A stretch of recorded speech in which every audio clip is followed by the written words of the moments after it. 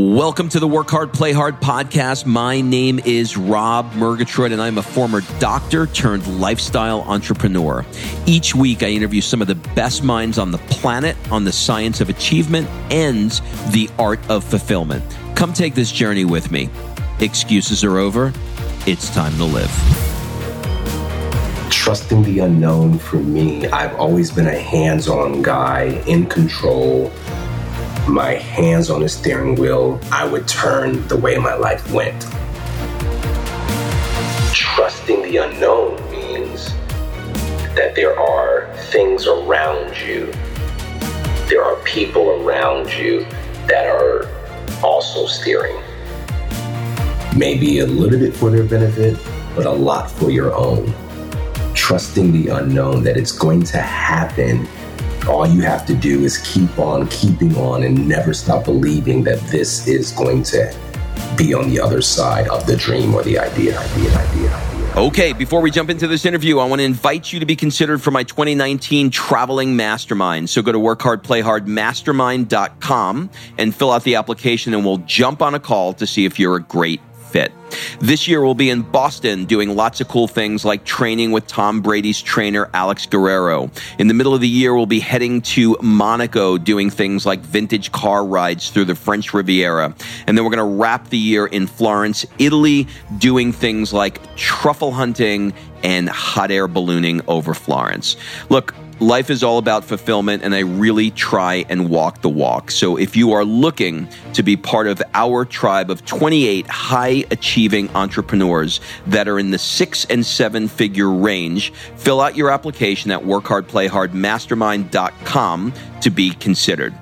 So think of the mastermind as having two parts. The first is the trip itself, and the second part is what goes on over the 4 days within the mastermind. Our group of 28 entrepreneurs will help you brainstorm and accelerate what you want to achieve in 2019. And we'll do that through a variety of different exercises, brainstorming activities, breakout sessions, goal-setting sessions. You know the drill. So go to workhardplayhardmastermind.com, fill out an application, and we'll jump on a call to see if you're a fit. All right, let's jump into today's episode. What's up, everybody? This is Rob Murgatroyd, and welcome to another episode of the Work Hard, Play Hard show. Today's episode features Dolvett.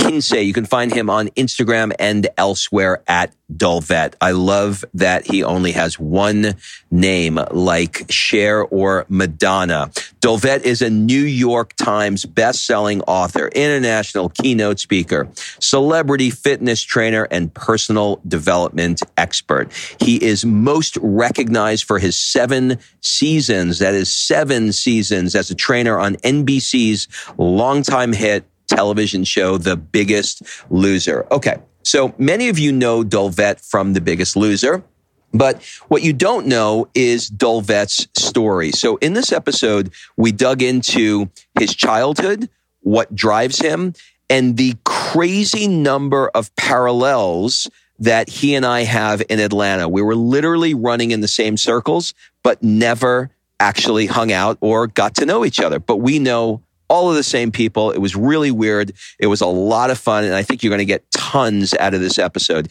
He's a wonderful guy, and he's got one hell of a voice. Let me tell you, he's got that Lou Rawls silky voice going on. So give this episode a listen. Let me know what you think on the socials. Without further ado, please enjoy this episode with the man who only needs one name, Dolvett.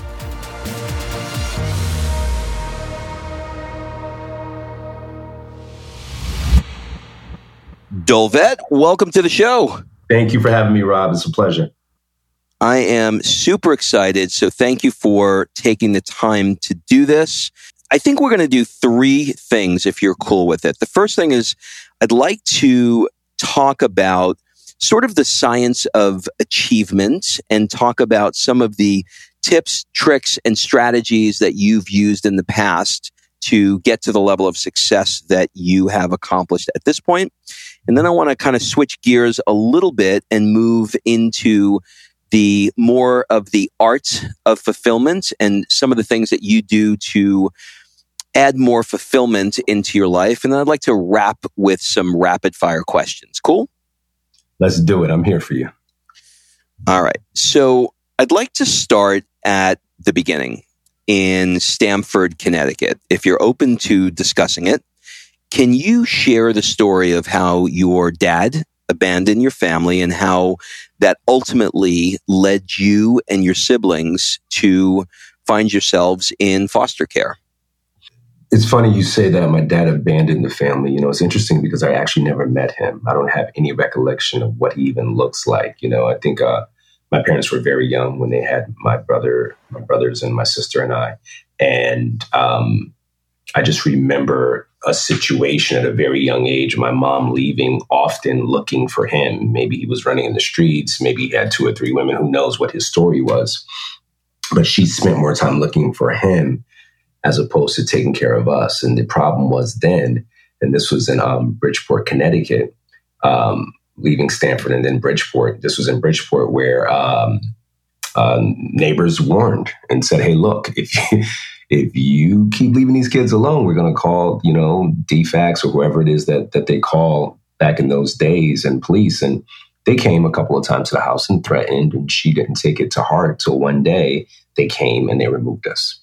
It's a day I will never forget for the rest of my life. I think it changed everything, both for the good and the bad, and, we were taken away and then put into foster care. Myself and my younger brother, who was probably 1 at the time, I was 4, and my older brother and sister, who were probably 7 and 5. Be that as it may, I didn't see them for weeks. My aunt worked extremely hard to make sure that we didn't grow up in a system. So she got up every morning, 5 a.m., went as far as she could go to get as much assistance as possible to make sure that we stayed together. We were lucky enough to find a Jamaican couple that were foster care parents. And they took many kids back into their home. So when we reunited with Mr. and Mrs. Alcock, who had a huge home in Connecticut. And there was probably 14 kids inside the home, sort of a in-house, out-house scenario. 1 week, 2 kids would leave. The next week, 5 would leave, that sort of a thing. And then it led us into just being the only 4 there. About 6 or 7 months passed, and they called us in and said, hey, listen, not for nothing. We've been praying and talking about this, and we'd like to keep the 4 of you and adopt you. And so we were raised with them. If my research is correct, there was a social worker that was someone that was very special to you, and she created something, I believe, called a life book, which really impacted you. Can you explain a little bit more about that story? Sometimes when things happen to us, Rob, very traumatically, we tend to block things out and we tend to, place them in different areas in our brain. I'm so fortunate for the social worker because she came to me and said, hey, look, this was the same social worker that came to my door, mind you, with the police and said, I'm taking you away. So my image of her wasn't the best. But she came to me and said, right. What's your favorite color? And at the time I said orange, big bright eyes, whatever. She said, okay. And so she got an orange book and it was, it looked like you can color in it or something. And every page was orange. And she created this book of my life. She told my story, where I was from, and wrote it out and sat down with me and put pictures of the school I was going to and pictures of me and my brothers and sister and asked me to draw at the back of it and just create this positive image of life wasn't over. This is your story and you'll move past it. So for me, that was a beautiful, and I actually, ironically enough, still have that book next to my bed this very moment here in my house in Los Angeles.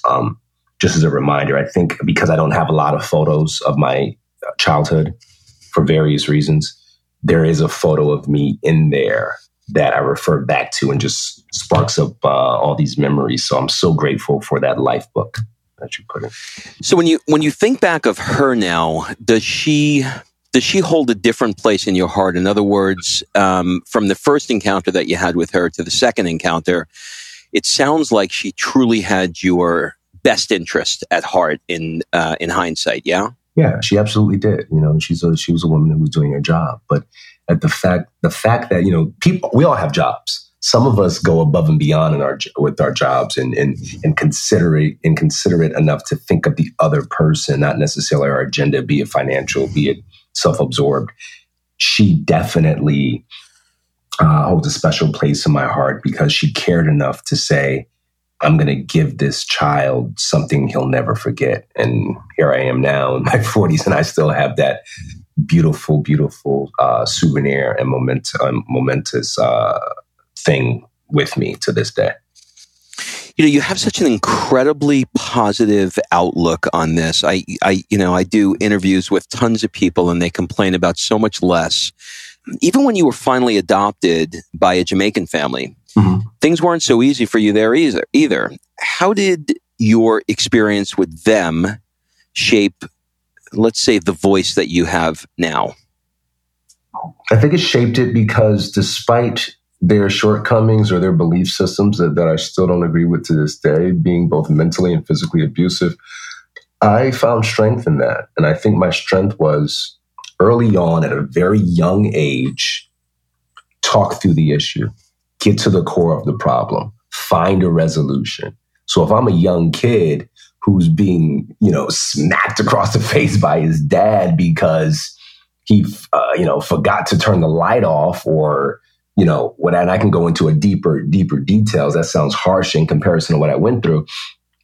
For me to have the wherewithal to come up to that same person and hug them and say, hey, I know you didn't mean that. Terrified, shaking, but still going to that quote unquote bad moment or bad person or oppressor and giving them love anyway. What it did for me at a very young age is give me a certain internal strength that there's no weapon formed that can take over me. You know what I mean? Yeah. Yeah, it definitely shaped you. It's funny how we go through these things in our lives that we look back, at the time they weren't so great, but they certainly shaped who we are today and, allowed us to be much stronger. If you fast forward a bit to graduating high school in Florida and then ultimately moving to Atlanta and getting a job at the YMCA on Ashford Dunwoody Road, which I know very well because I lived in Buckhead. Can you describe what that time in your life was like? That time in my life, Rob, was just about figuring life out, figuring out my sense of purpose, what I wanted to do. I knew at that time, one thing that resonated in my mind is I felt good helping people, right? I felt it made me feel good, gave me a sense of purpose. So I got a job at the YMCA simply working at the front desk, simply being an office manager in the background. And someone approached me and said, hey, look, not for nothing, you have a great physique, you great personality, you're good with people. Have you ever thought about being a trainer? And I said, I've never given any thought. So you should consider it. And even back then, I always had an entrepreneurial mind. I thought, wait, here's an opportunity that I can sort of dictate value, but also come up with a business system that could actually work for me. So I knew there were elderly people there, mothers, teenagers, kids. And so I came up with a system for each of those categories on how to shape, form, and sculpt these individuals based on where they were in their life or their makeup, their build, etc. So it was an opportunity for me to sort of dig deep, do some research, but also keep my core, which was I'm going to help people feel better about themselves. It's funny how we have these different, I'm sort of like, I'm visualizing as you're speaking, I'm looking at it like a Monopoly board, right? The little chess pieces that sort of like are, that make up the totality of your life. Because in some ways, I feel like I was watching this happen, which I'm going to get into in a second, from a completely different perspective. So, we're all on different paths. And I can remember listening to my wife and I have been married about 14 years now, and she's 15 years younger than me, which puts her squarely in our mutual friend Bert Weiss's demographic of his radio show. Yes. And I remember being in the car having to listen to these girls would, call up and talk about their boyfriends. And this guy, Bert Weiss, who's about my age, is dispensing his wisdom and listening to it. And then one day, we hear that there's Bert Weiss's trainer from Body Sculptor is on. And, my wife is stalking him on, what was probably Facebook at the time because she was a fan of his show. Mm-hmm. And she sees that he's, getting in radically, different shape.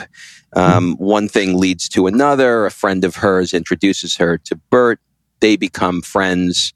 And you simultaneously are blowing up because of the conversation, obviously because of you, but largely in part from a promotional standpoint for Bert talking about you on the show. And then you start blowing up. And then the next thing I know, you're on network television. Can you sort of like take me back to maybe, the first time that you were mentioned on that, certainly big radio station in Atlanta, to moving on to getting the call to be on network television? YMCA for some time. I picked up a part-time job here and there at retail shops, and then landed in a gym of Buckhead over on Roswell Road, and that's where Bert worked out. Now, that to me, I call in my mind today the Wild Wild West, because picture 20 trainers, maybe 25 trainers at the time, all independent contractors paying this gym to a monthly fee, but then dictating their own personal value. It sounds like Gladiator in the Colosseum in Rome here in Italy. Exactly. Yeah. Every man for himself, right? So yeah, right. I was certified, obviously, coming from the Y, but I humbled myself once again because I kind of wanted to approach it to a customer perspective. So I started at the front desk, even though I could have came on the floor. But it gave me an opportunity. I did that for a year. It gave me an opportunity to know the clients as they came in, meet and greet, do my hellos, how are you, know them on a first name basis. So when I did decide one day I'm going to go on the floor, I felt very comfortable. I knew everyone knew me. So I remember going up to Bert and watching him work out and saying to him, bro, you don't know what the hell you're doing. You're terrible, right? And he laughed and we laughed. Did you know who he was? No clue. No, Rob, no freaking clue who he was. And, as far as I was concerned, he was another client in there who needed help. So, but imagine his position, trainers every single day saying to him, hey, work out with me, you should work out with me. And so he just, let me just do my thing. So I asked him a couple of times, and for whatever reason, the third time I asked him on that day, he said, you know what, let's do it. You ever meet someone and just become fast friends and there's no work involved? You know what I mean? Yeah. And we talked as we trained, and I was not distracted by the conversation, which I never can be because I'm focused on the work at hand. But the conversation was so woven into, as corny as this sounds, the movement, right? Like we were just, there was a synergy and a rhythm. You know what I mean? In sync. Yeah, you're in sync. Yeah. We found that we both came from quote unquote broken homes, and we're dads, and going through the things in life that we were going through. And we just bonded very quickly. He immediately signed up. He's an amazing guy. He has he has such a gentle heart. He has an ability to. He's obviously great conversationalist. That's how he does what he does. But you guys had a very special connection for sure, which is why I think he just welcomed you with open arms on the show. But more than that, like let's call a spade a spade. I mean, like you turned his body around. I mean, at that time, ironically enough, it was the P90X, if you will, right? It was that transformative that wasn't done at that time. Like no one saw someone's body go from, let's say, dad bod to, a ripped specimen, so to speak. And we put in the work. It's funny because I was averaging about 1 to maybe 2 new clients a week on my own prior to coming on the show, or him talking about me on his show. I'd go to Blue Point, I'd go to Lobster Bar, wherever I could go in Atlanta at night around 6 o'clock, lobbying for clients. And I averaged about 1 or 2. So he calls me one day and says to me, "Hey, Dolvett, you're on live radio, so don't cuss. I know we're friends. Yeah, I'm here with Jeff and these other guys, and they're saying that I could be the Atlanta guy with his shirt off because I have a pretty good shape. Can you help me get in shape?" For that, the Atlanta guy with his shirt off being their website, and every month they featured an Atlanta guy that was good looking because the majority of their listeners and viewers were women. So I said, absolutely. You give me 90 days. Listen to me for a 7-day-a-week regime. Work out with me 4 days a week, and I will change your life. That statement alone changed my life. The fact that the AJC and Jezebel and all these other local media outlets started putting him in their magazines, the before and afters, I went from 1 to 2 clients a week to about 60 by myself. And then I wish I could cuss on this thing, Rob. You can. Fucking nuts. I bet. It was nuts. I bet. It changed everything. So I remember the guy with his shirt off conversation, and I remember him changing his body. And then, sort of like I'm going back in my head, and through the years, you don't remember it, but there were some late nights in some places where I ran into Bert, and I met you a few times. Just different loud clubs and stuff. He was you guys were sort of like. You were the who's who in Atlanta for sure. Yeah. And, so that's why I was so excited to do this interview, because I never really had an opportunity to connect with you directly, because you know how it is. Like if it's, 1 o'clock in the morning and like everybody's out, having a couple of cocktails and, somebody introduces you, it just, it's always awkward. And so when our mutual friend, Chris Harder, said, I got a guy that I want to introduce you to, and he mentioned your name, and I was like, dude, I knew him way before you did, so I don't even know what the fuck you're talking me. About, bro. Which is, and he said, "Oh, you did?" I said, "Well, yes, but he doesn't know me." Oh, I know him, but he sort of. Okay, so how did The Biggest Loser enter your life? Things start happening. I don't believe in mistakes. I don't believe in accidents. I believe in rhythm, and I believe in faith and God and all that other good stuff. And I think from a timing perspective, having worked with Bert and then opening up my own private studio, and then having an environment where I was not only helping other up-and-coming trainers be better businessmen and women, but also helping Atlanta the best way I could to shape them, And I think when I did all those things, opening up my own place and working so hard, I saw something beyond myself. Like, this place is special. So I hire a publicist. I hire a manager. I hire an assistant. I do all these things as if, you know what I mean? When back then, what the hell do you have? You're a private studio owner. What do you need a publicist for? I just knew and felt in my heart, this is so much bigger than me.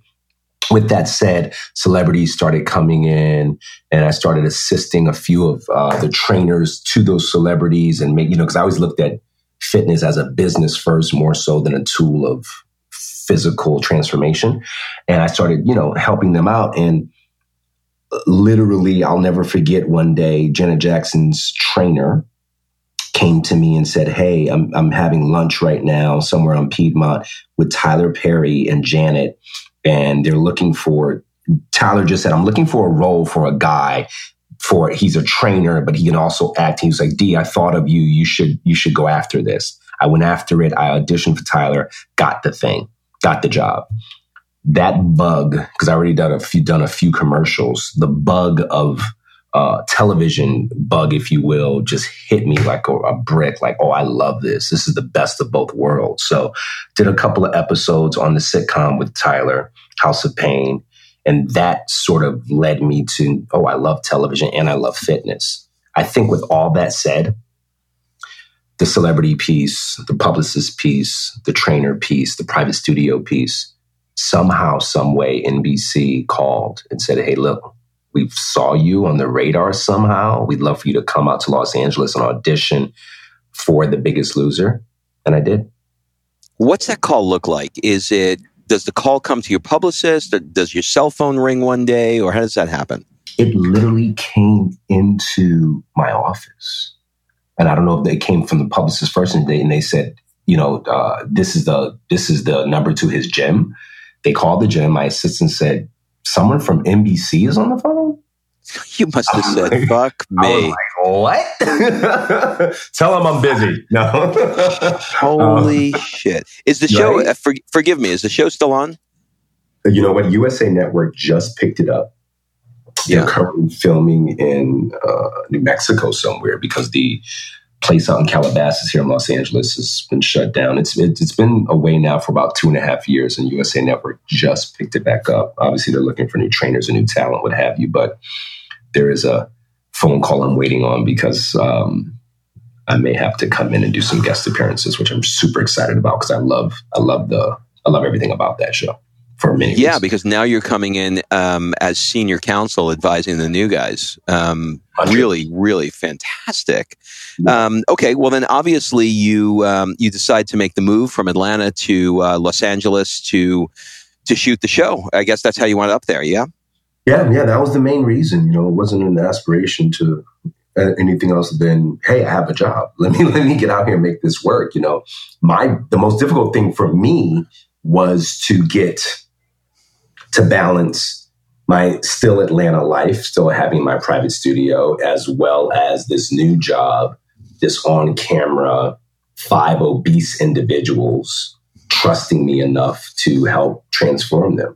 As I'm saying this to you, Rob, I'm in my home office here on my desktop, and I look to my right, and I have that same photo I'm looking at myself, day 3, with those 5 individuals taking a photo. And we call ourselves the original 5, or the original nickel is the nickname that I've given them. And what a great group of human beings, and what a great story this is a great story, the way they chose me to be their trainer. Do you still connect with them? Absolutely. Yeah. Amazing.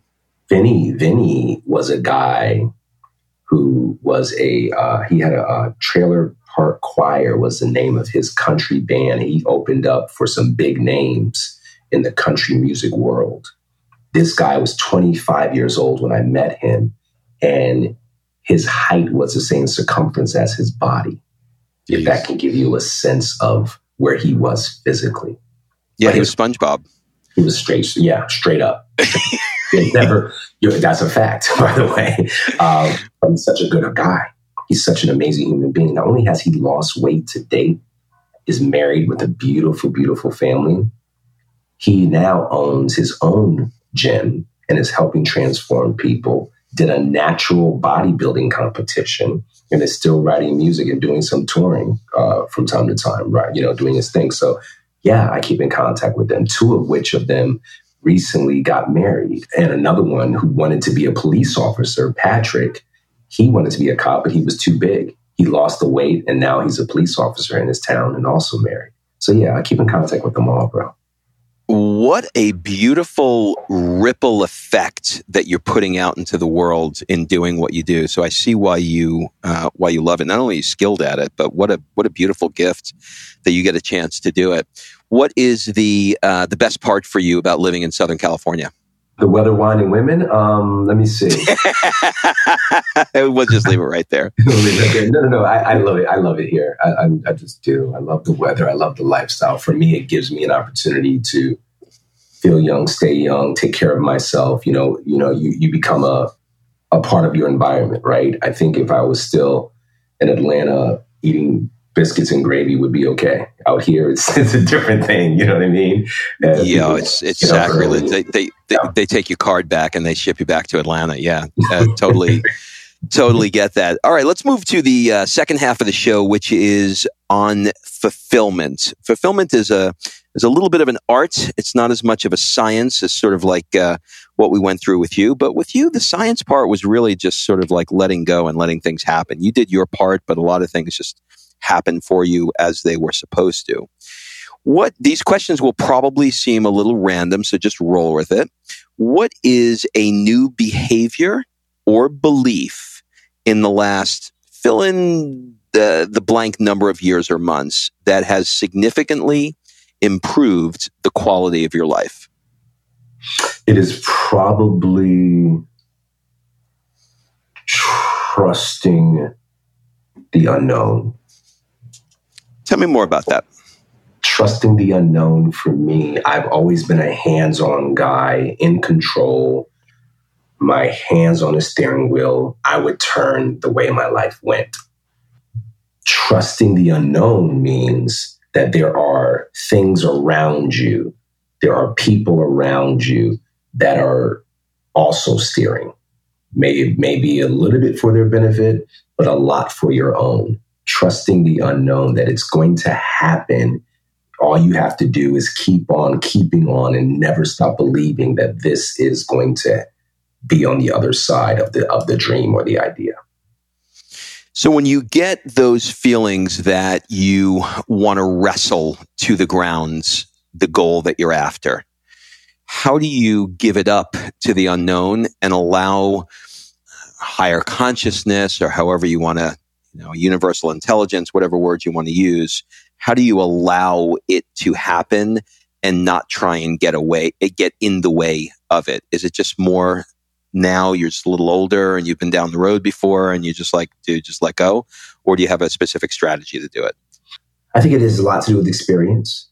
I think it's a lot to do with, 15, 20 years ago, I'd be like, no, it's not going to work unless you know what I mean? But I think when you've seen enough things work where you weren't immersed in it 100%, and you allowed other people to sort of guide the situation. But I also think it's a peacefulness within to say to yourself, from a spiritual perspective, everything is going to be okay. It's going to be all right. Because it always is. Because it always is, no matter what. You know what I mean? It was very, very difficult for me to have a manager here in Los Angeles, Rob, and to have a publicist and have a couple of lawyers, because I was so accustomed. I bootstrapped everything. No one ever gave me anything. I figured it out on my own as I went. And that euphoria on the other side of that, where I figured this out. Holy crap. I know what I'm doing. I made my mistakes, and now I fixed those mistakes, and I did this, and there were people behind me counting on me to figure it out, and it empowered me. So when I came to LA, and I have all these ideas in the fitness space. Let's do this. My manager's like, whoa. It doesn't work like that.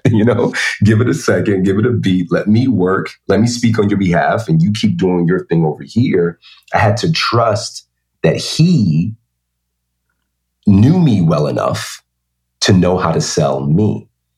So I took some steps to make sure that he knew me personally without anyone telling me I had to do this. I took some steps to help him sell me the correct way. It's really interesting. What is the one goal that you thought, when I achieve this, everything in my life is going to be better? And then you got it and you went, that really didn't give me what I thought it was going to give me. Probably the fame and also the comfort of doing with the things that I love, right? Because I love fitness. I love helping people. I love transformation, but then I also love television. I love hosting. I love all those things. So for me, moving out here 8 years ago, I moved here because of the show. So when the show ended, it was sort of like, okay, now what? Now what do you do? You know what I mean? How do you reinvent or pivot, or, you know what I mean? It was scary there for a while because my whole life was based on 80 to 90% of income. Lifestyle was based on that job, and then all the other things around it that came.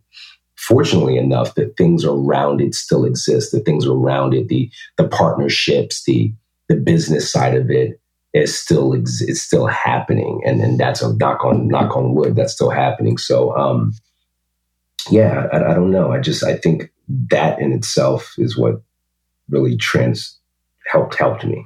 I don't even know if I bet it's got to be really interesting, I'm sure, to walk down the street, walk into a restaurant anywhere in America and have somebody recognize you And that's got to be a very strange feeling because that had to be all new to you. Not really. I felt a little bit of that in Atlanta, to your point, where me and Bird went out together. Yeah. That's true. That kind of trapped me in some way. And then again, so when I came here, I was like, oh, okay, yeah, thanks. And it wasn't anything where it was negative. I think everyone who approached me was such a positive jolt of endorphins, because they were like, wow, I love what you do, or I love that you helped her, or you helped me by doing this. And all that sort of energy is always great to feed off of. I bet. Random question. If you could spend 1 month anywhere in the world, where would it be and why? Africa. I love Africa. I've been twice. I've been to South Africa with my good friend who's in Atlanta now, Justin Anthony, who's from South Africa. I went to Johannesburg, Cape Town, and safari with him. Just last year, going into the beginning of this year, so December going into January and New Year's, I had the great pleasure of going to Ghana with my son, his very first stamp on his passport. And I went with a bunch of friends where we celebrated and brought in the new year in Ghana. And it's such a underappreciated country, but there's so much value to it as well. So for me, that sings to me on a personal level. Oh, you have no idea how beautiful this place is, but wait till you know. You know what I mean? And so between safari and Ghana, my plan is to go to Africa once a year for the next 10 years. You want one more trippy dippy weirdy thing? Go. Justin Anthony sent me and my wife we've been friends for 10 years, and he sent me and my wife to Cape Town last year, and we went for the first time. Wow. Are you serious? Yeah. Next time you talk to Justin, mention my name. We're friends. We've been friends a long time. Yes, my heart. We talk every week. Yeah. Just say, hey, I just did a podcast with Rob Murgatroyd. He'll be like, dude, I miss that guy. I know. Which hotel did you guys up at? I wonder if you stayed where we stayed. We didn't stay in a hotel. We did he had a friend who owned a house there, and we rented this. I mean, it was like a mansion. It was crazy. It was overlooking the ocean. I mean, we could talk for hours about that, but it's just so crazy. I moved now, but I lived in a building where he had a restaurant in the lobby. So we've been friends for just forever and ever. Yeah, that's my heart. That's both him and Kelly. Usually when I go back to Atlanta now, I usually stay with them at the house. Kelly's amazing. She's an incredible designer. Yep. What's one thing that is rocking your world now that has nothing to do with work? I'm a puppy dad, I think of my dog Oatmeal. He's a man. He's laying by my feet right now. I think he's just awesome. And it's that unconditional love no matter what. I love my son, obviously, and watching his next chapter into manhood and figuring his life out, what he's doing, having so many questions, but at the same time, finding his own answers. And I think that's super, super cool. Yeah, I would say those are definitely the things that I'm very appreciative of at the moment. With every level that we achieve in life comes a new devil. What are you currently struggling with? With every level comes a new devil. I am stealing that. You got it. It's yours. Thank you, brother. Done and done.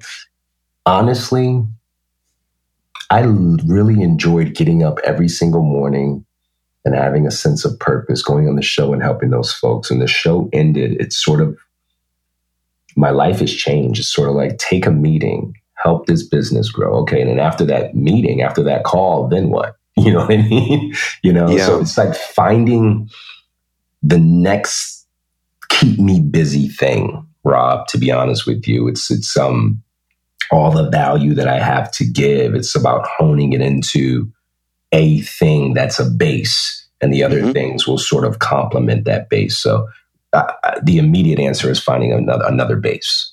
Got it. Makes perfect sense.